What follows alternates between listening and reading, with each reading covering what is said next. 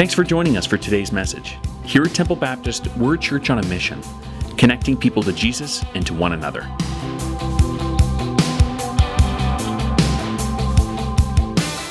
The Apostle Paul ends his letter to the Philippians here in chapter 4 with a series of practical commands. You'll see that. They're in the imperative. And he's trying to help them to grow deeper in their relationship with Jesus Christ. Now, just for a little bit of context, because we're just jumping in to chapter 4, these believers at Philippi were experiencing persecution. You can see that from chapter 1.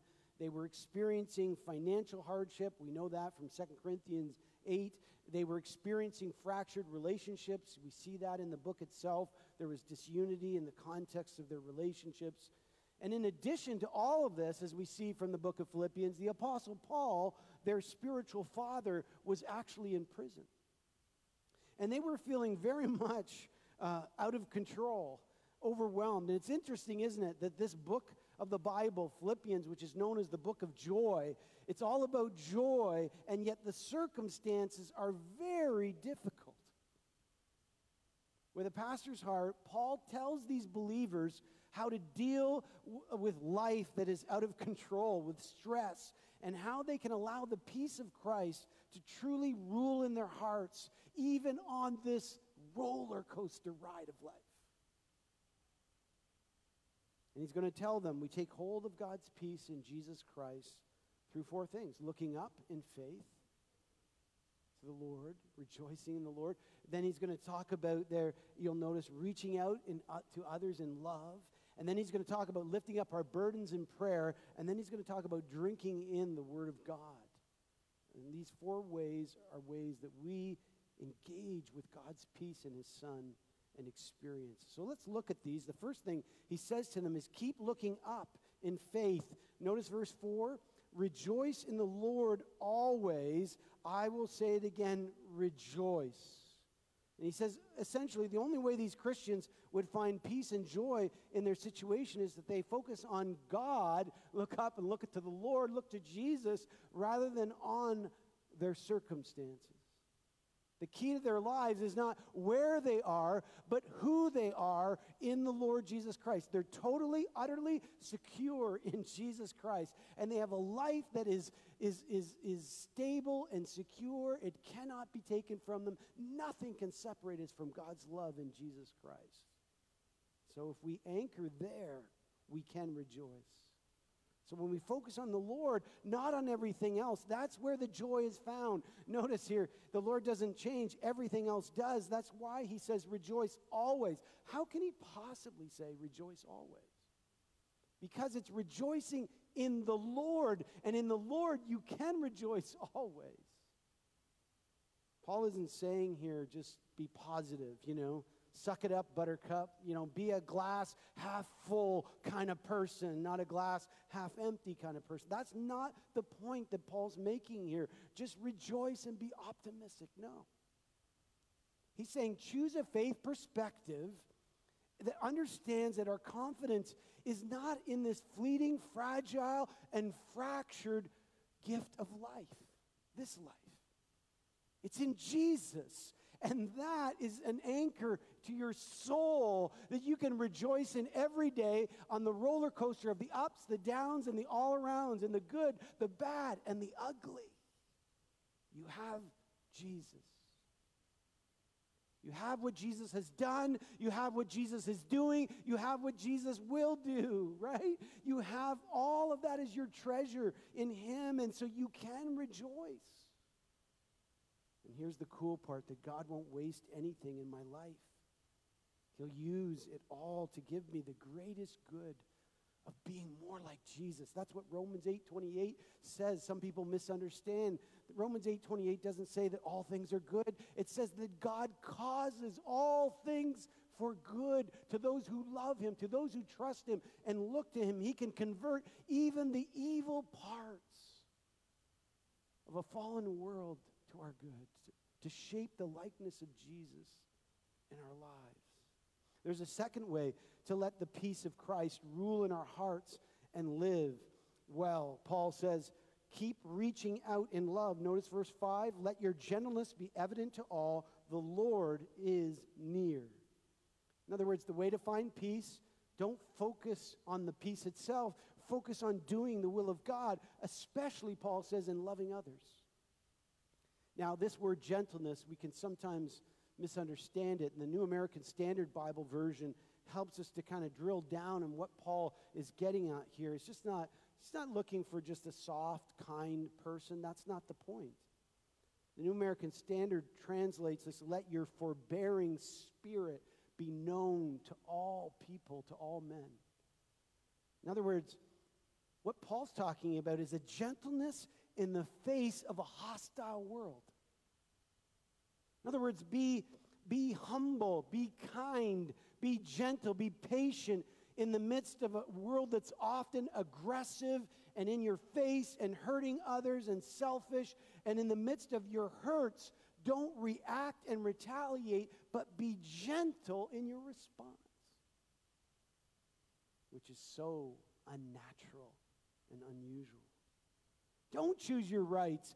Don't react in retaliation when others hurt you, but commit yourself to God and to being like Christ, who responded in the face of such with gentleness and forgiveness and with selflessness.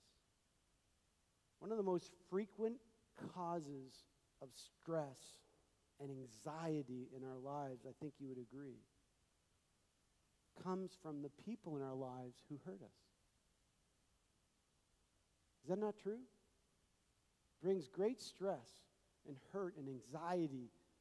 And when you've been hurt, when trust has been breached, when someone has been selfish and hurt you, and it's tempting to sort of, you know what, I'm just going to do what they've done to me, and I'm going to feed the cycle of hurt and selfishness in this crazy world by reacting in the identical way that I have been treated. And Paul says, don't do that.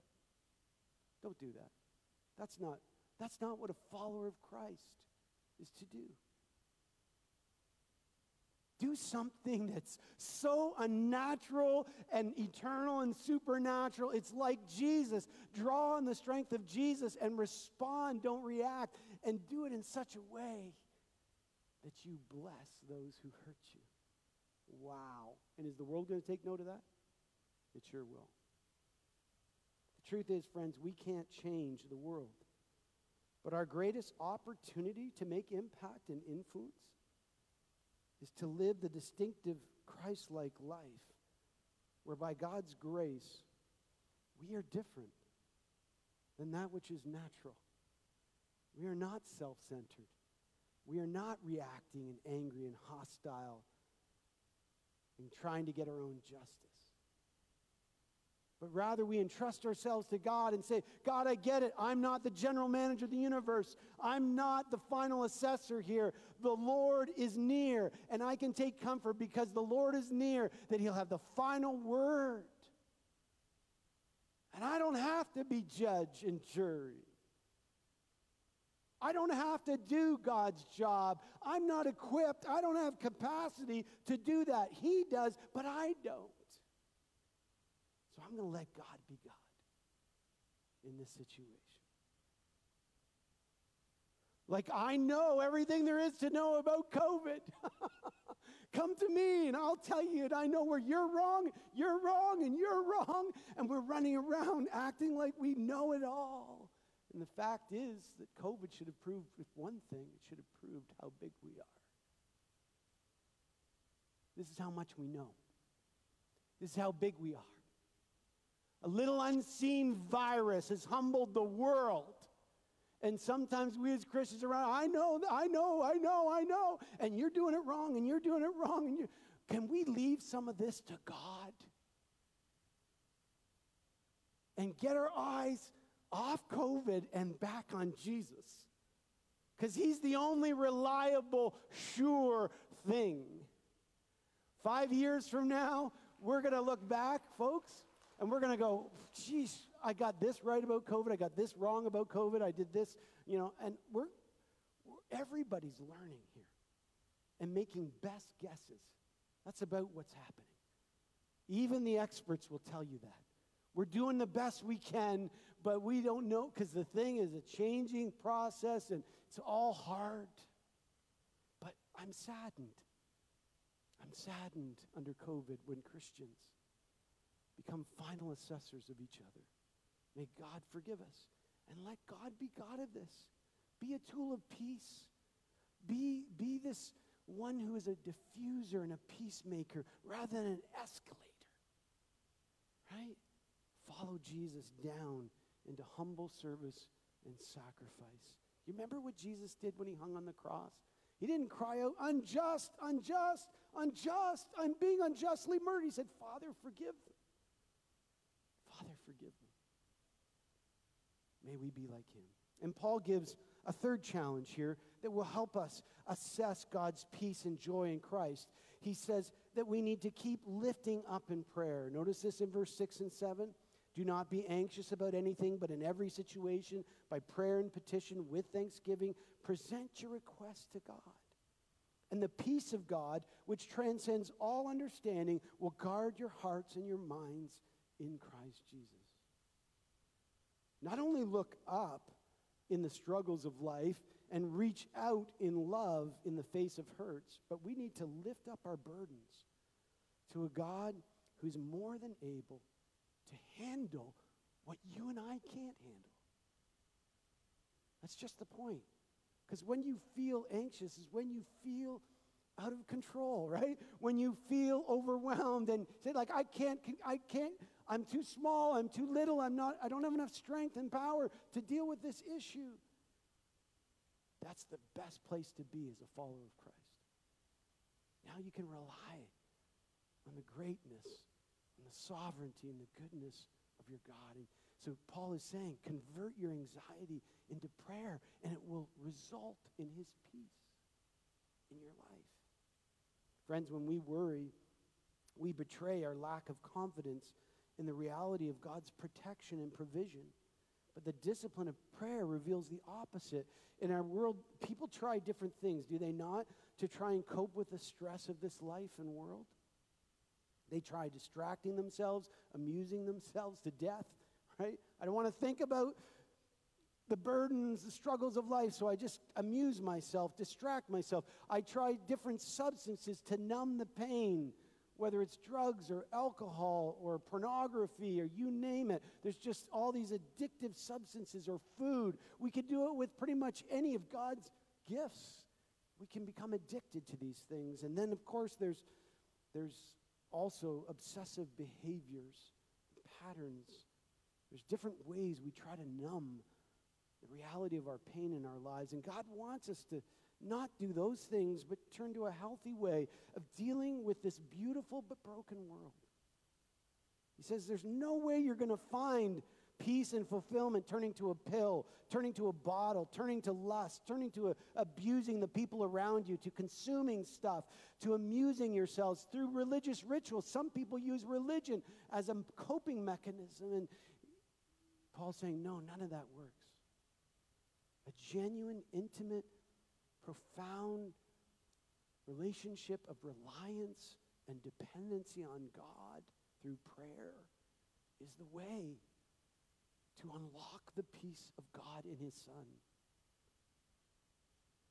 We do that releasing the cares of this life to him, saying, God, I get it. I have no right to a certain mix of circumstances. You don't owe me anything, God. The only thing that really you could give me is justice, but you don't do that. You give me life, breath, and everything else. And on top of that, you give me Jesus.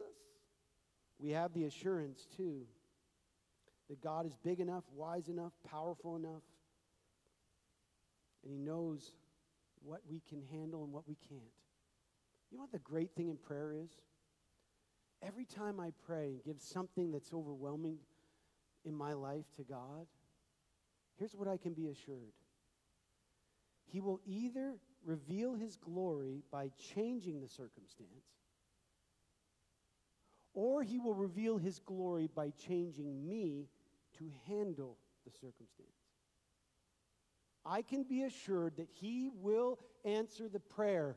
He'll either suspend through a miracle or through providence the circumstances.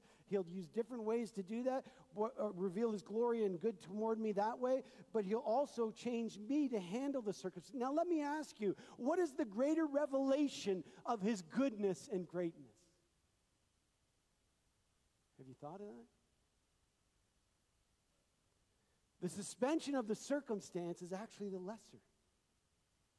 Because the circumstance changing is going to be temporary. Paul gives us one final way to deal with the vulnerability and the instability of life. He says we must keep drinking in the Word. Look what he says, verse 8. Finally, brothers and sisters, whatever is true, whatever is noble, whatever is right, whatever is pure, whatever is lovely, whatever is admirable, if anything is excellent or praiseworthy, think about such things. Whatever you've learned or received or heard from me or seen in me, put it into practice, and the God of peace will be with you. The point he's making here is we must focus ourselves on God's truth, on God's word, on who he is through his Son. Replace our diet of pop and junk food, of the culture, of the thinking of our culture, and put in there the milk of his word, the meat of his truth, of his word. That's your sermon theme. Slow down and be with God. Be with Jesus. It's pretty hard, isn't it? Because the Western world is kind of like harried. You got to change your outcomes. You got to have goals. You got to accomplish. You got to get there. You're here at A, but you got to get to B. You got to do this. You got to do that. You got to do social media. You got to see how you're doing next to everybody else, how amazing everybody's doing, and if you compare and how you look next to them, it's crazy. Got to slow down. Say, God, help me to fill and be shaped by your thinking, your truth. And Paul gives this list of virtues here that we're to stop and reflect on. One of the things that's happening, again, under COVID is there's a lot of people poring over social media, and it's not healthy. Because there's a lot of stuff going on social media right now. We're seeing all the terrible ways social media can be used to tear people down. God, help us to look to you through your word, to see Jesus more beautifully portrayed, and understand this is where our peace is. I need more time with Jesus, with you, God, with your word and prayer. I need more time of that, less time on media. Feeding upon you, God. And if I do, you say we will possess a deep-seated rest and peace from you, and the peace of God will be with you. This could, by the way, just as easily be a description of Christ here. Notice those words: true, noble, right, pure, lovely, admirable, excellent, praiseworthy. That's who Jesus is. And actually, if you watch and carefully go through your word, you'll see it's all pointing us back to Jesus Christ, right? The fruits of the Spirit, of the Holy Spirit, are really a description of Jesus Christ. Love, joy, gentleness, etc. Many people assume that anxiety is the result of too much thinking. But in reality, it is the result of too little thinking in the right direction.